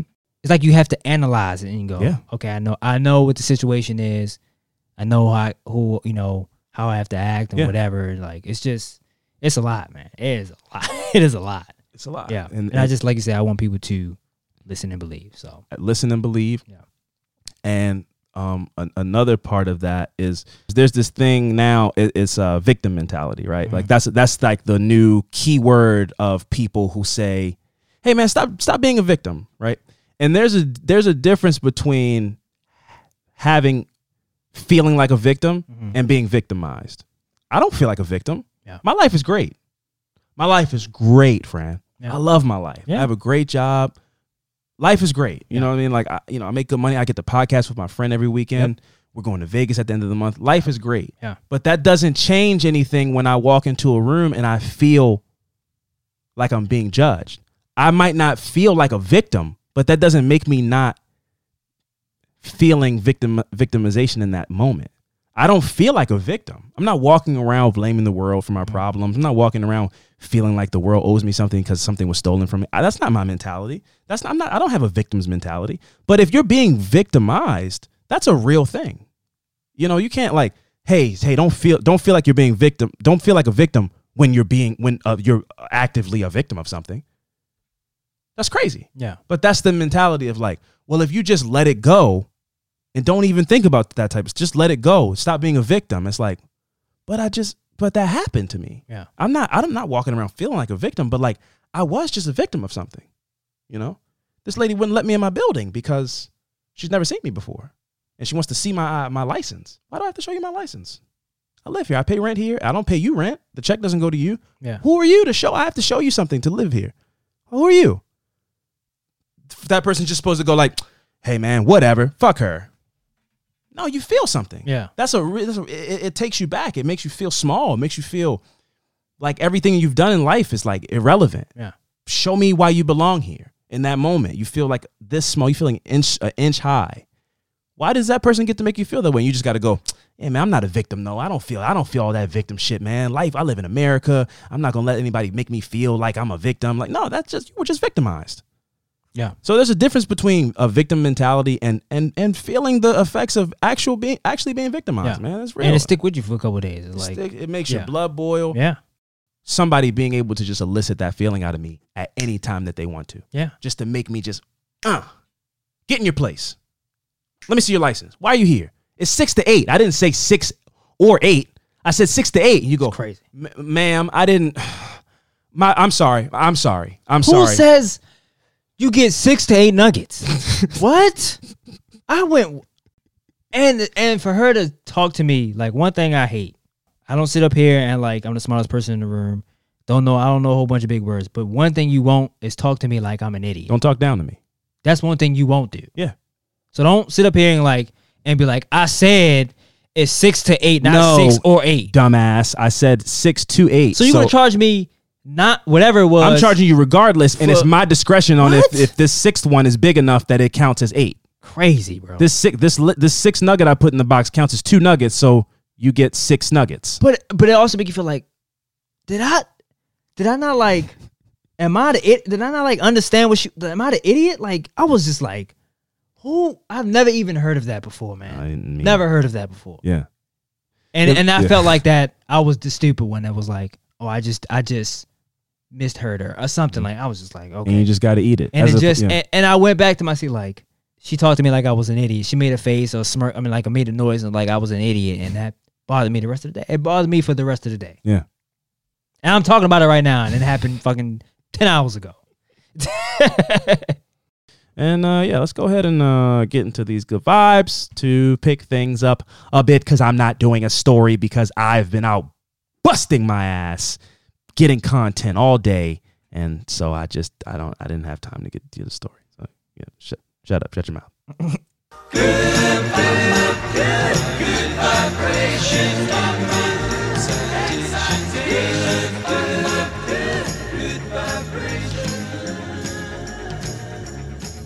That's right, folks. It's time for some good vibes, and since I did not have a affirmative murder for you this week, I'll kick things off, Fran, if you don't mind. My good vibes story this week is about a pair of Holocaust survivors who reunited in Florida after a labor camp friendship was broken up 80 years ago. Dang. Yeah, damn indeed.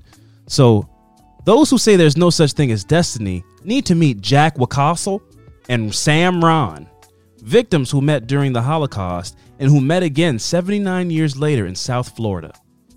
Having endured slave labor shoulder to shoulder in the Pionki labor camp in Poland, the two were separated after Wacastle escaped into the forest, and Ron was moved to a different camp that was ultimately liberated, which is like, whoa. He didn't escape. He just was fortunate enough that he survived long enough for it to end. Everybody go? Yeah. Well, they didn't let everybody go. They came and like, you know what I mean? Yeah, they came and people died to get them out. Yeah. But I mean, but like this, the one guy ran off into the woods and the other guy didn't. Luckily, he wasn't one of the millions of people who were killed in these camps. Neither knew the other had survived until Wacastle attended a United States Holocaust Memorial Museum South Florida dinner last Sunday and found his old camp comrade to be the guest speaker. How are they, like 100? They got to be something like that, unless they were like 5 at the camp. So then they could be, 90? 90. Yeah.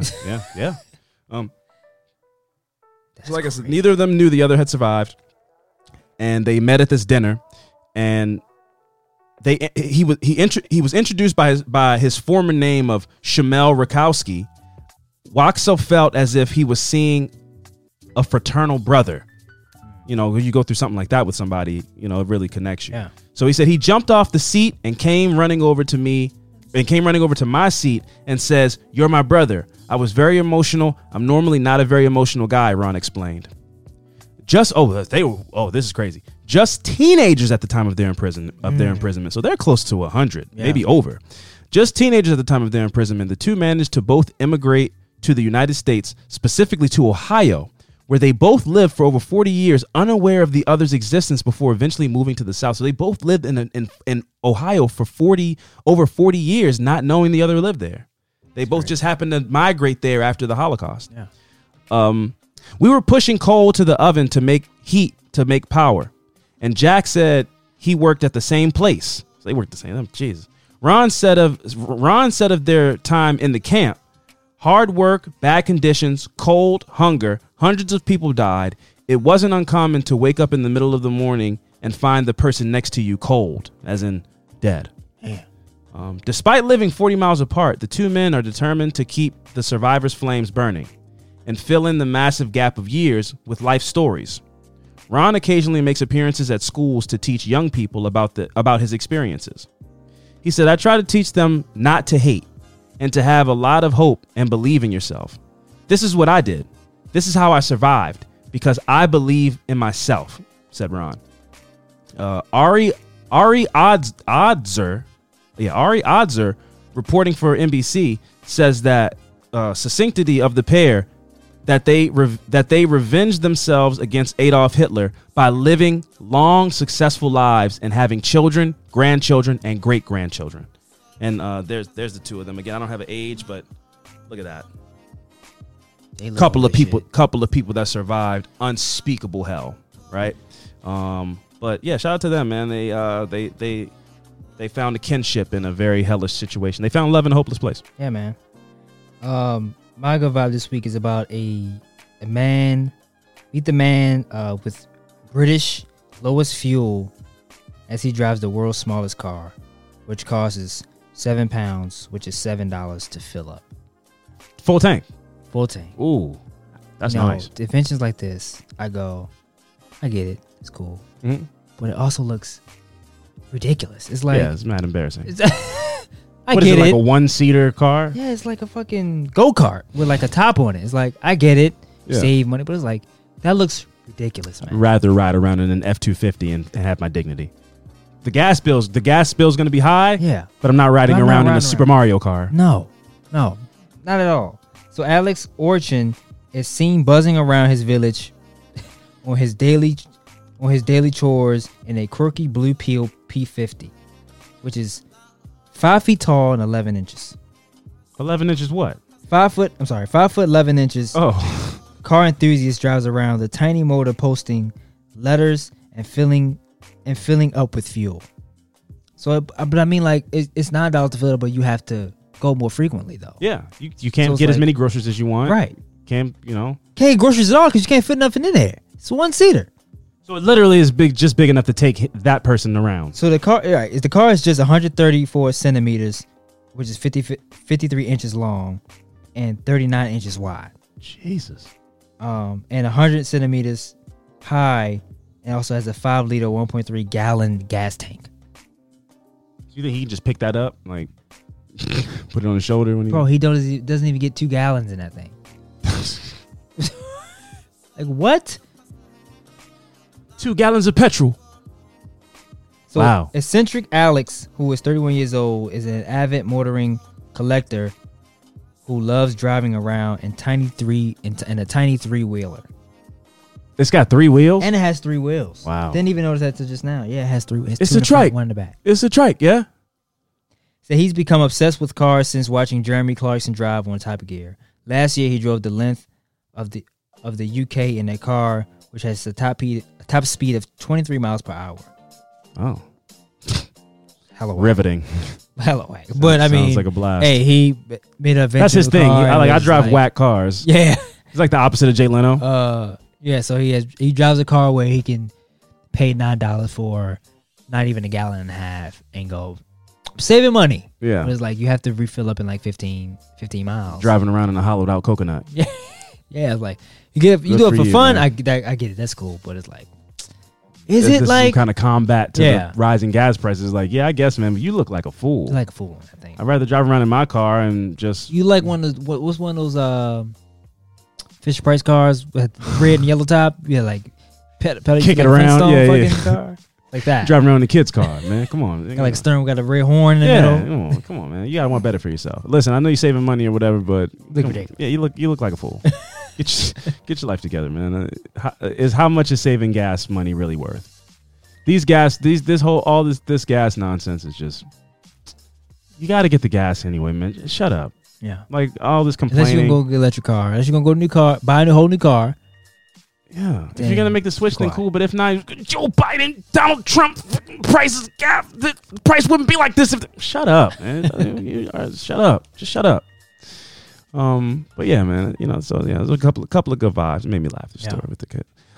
Before we get out of here, a couple of things that I would recommend. I've been watching still. I've started watching Top Boy. So I started saying, I used to watch a lot of British YouTube. It's one of my favorite things. Young Philly, Chunks, these were my guys. So I used to say, like, I try to implement UK slang. And still, you hungry still? So I've been watching Top Boy. It's always great. Yeah. The Dropout on Hulu, still great. Atlanta. Yeah. It's brilliant. It's brilliant. Darius is my favorite character on the show. Darius reminds me of an exaggerated version of myself. And so I relate to a lot of the stuff. I feel like a lot of people might hear like the dialogue and stuff that he says. People might go like, what? But that's my guy, man. One of my favorite things he ever said, and it felt like, I was like, I might have said that to somebody before. He goes, I would say it's nice to meet you, but I don't believe in time. It's a construct. So I would just say, we always met. Yeah. It's like, the person was guy, like, bro. Wait. Yeah, Darius is dope. And the latest episode of Atlanta is great. Yeah. I also just started watching The Girl from Plainsville, which is about, I want to say her name is Michelle Carter, who is the girl who was dating this guy named Conrad, and he had planned on about that name. I just Conrad. Yeah. I don't like it. It feels racist.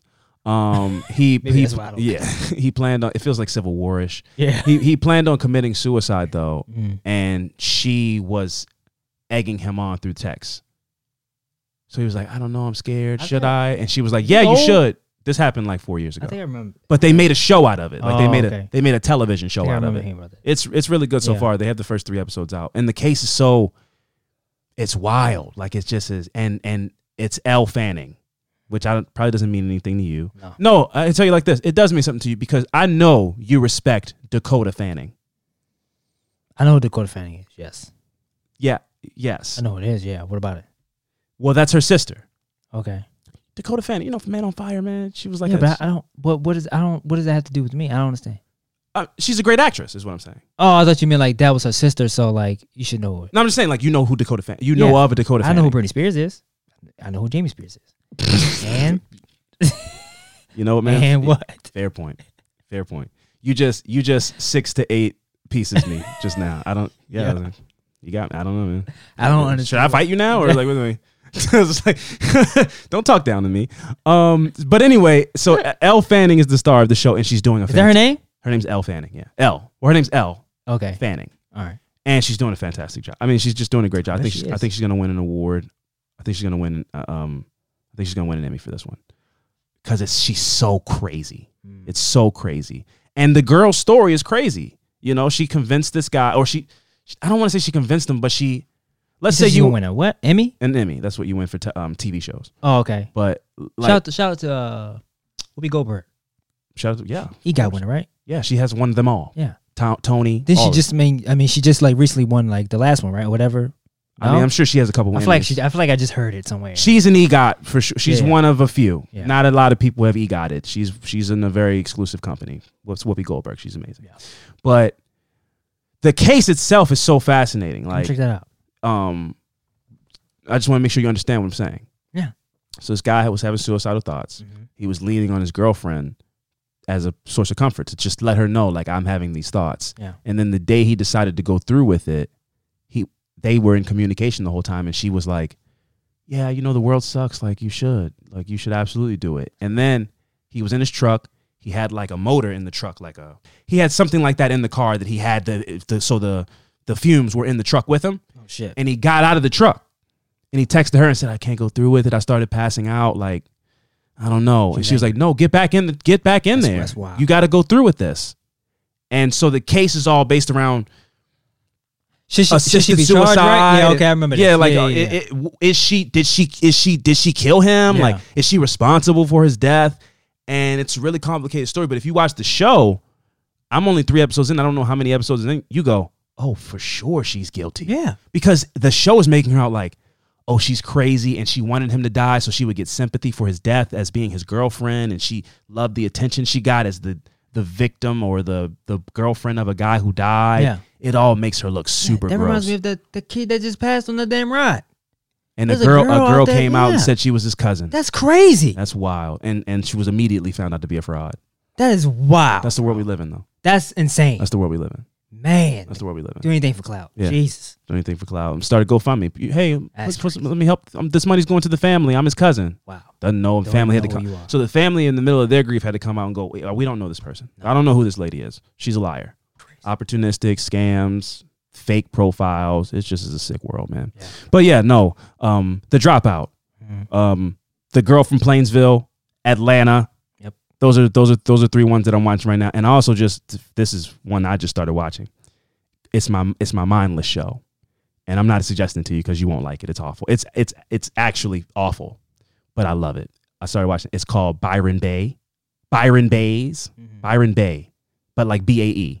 Okay. And it's this show about these Australian people who live on this, like, in this city in Australia they're all Instagram influencers. Mm-hmm.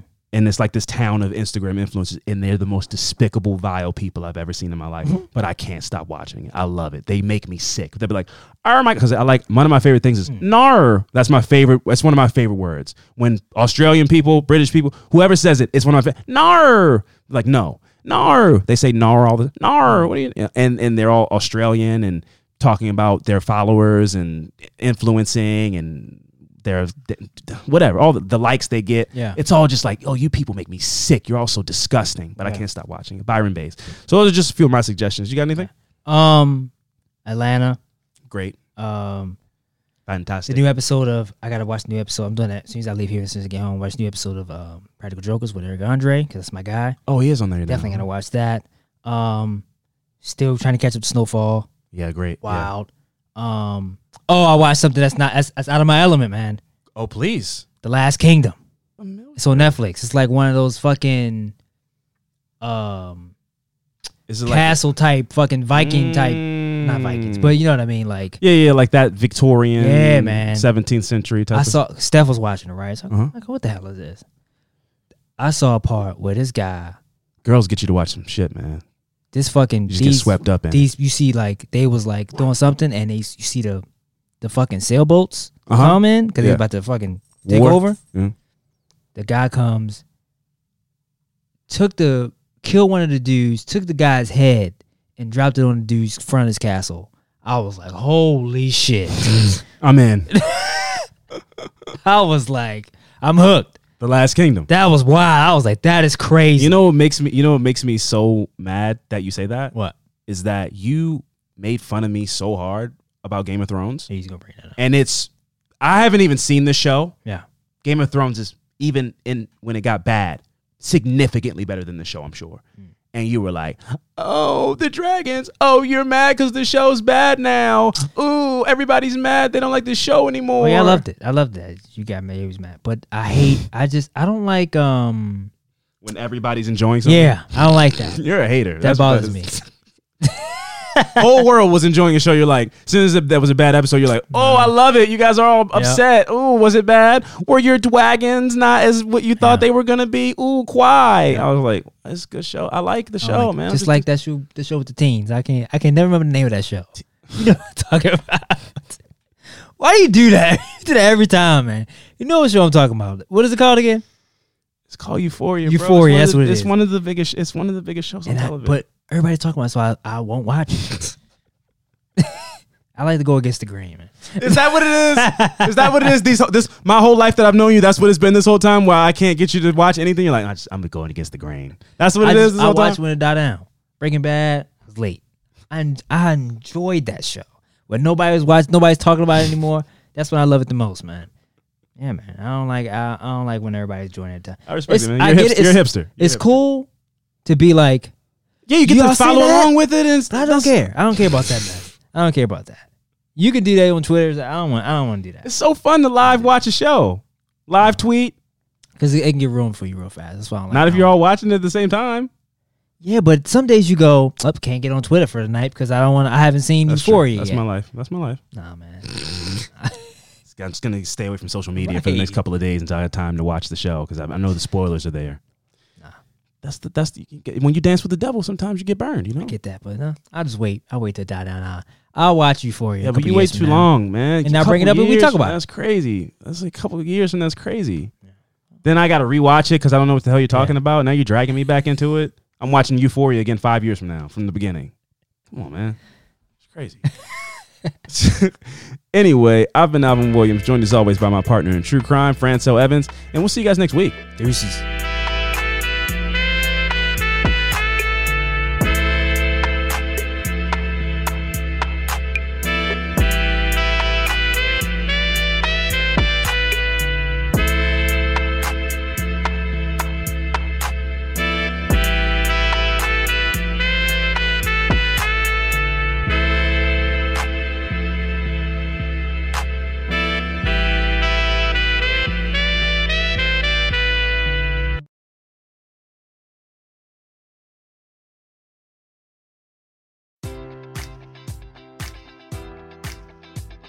Enjoy all your favorite sports like never before at BetMGM. Sign up using code Buckeye and receive up to $1,500 back in bonus bets if you don't win your first bet. When you register with BetMGM, you'll get instant access to a variety of parlay selection features, live betting options, and the best daily promotions in the business. And with BetMGM at your fingertips, every play and every game matters more than ever. Place your money line, prop, or parlay bets with the king of sportsbooks today. Sign up using code Buckeye and receive up to $1,500 back in bonus bets if you don't win your first bet. BetMGM and GameSense remind you to play responsibly. 21 plus and present in Ohio, subject to eligibility requirements. Rewards are non-withdrawable bonus bets that expire in 7 days. Gambling problem? Call 1-800-GAMBLER. In partnership with MGM Northfield Park.